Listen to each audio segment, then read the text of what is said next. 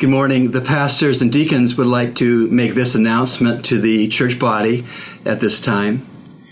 We are mindful and saddened by the dramatic increase of COVID cases and deaths on New Providence in the second surge.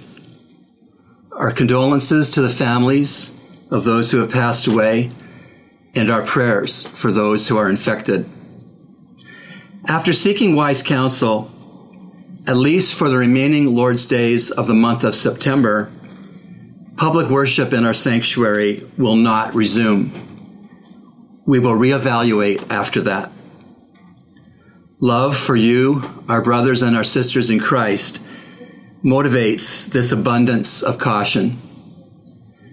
We as leaders continue to work, plan, consult, and pray for a safe reopening at the appropriate time. We are also looking for adaptations for our ministries other than our Sunday online pre-recorded worship services.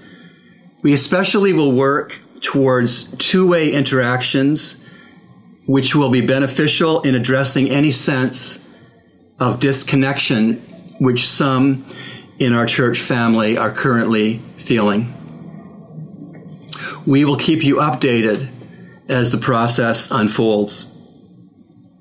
Let us continue to pray for each other and to reach out to connect with each other in ways that are allowed. The telephone, email, WhatsApp, etc. Your prayers for us as servant leaders are greatly appreciated. We thank you for your patience and for your understanding and cooperation. We're in this together. But more importantly, all of us are in this together with our Lord.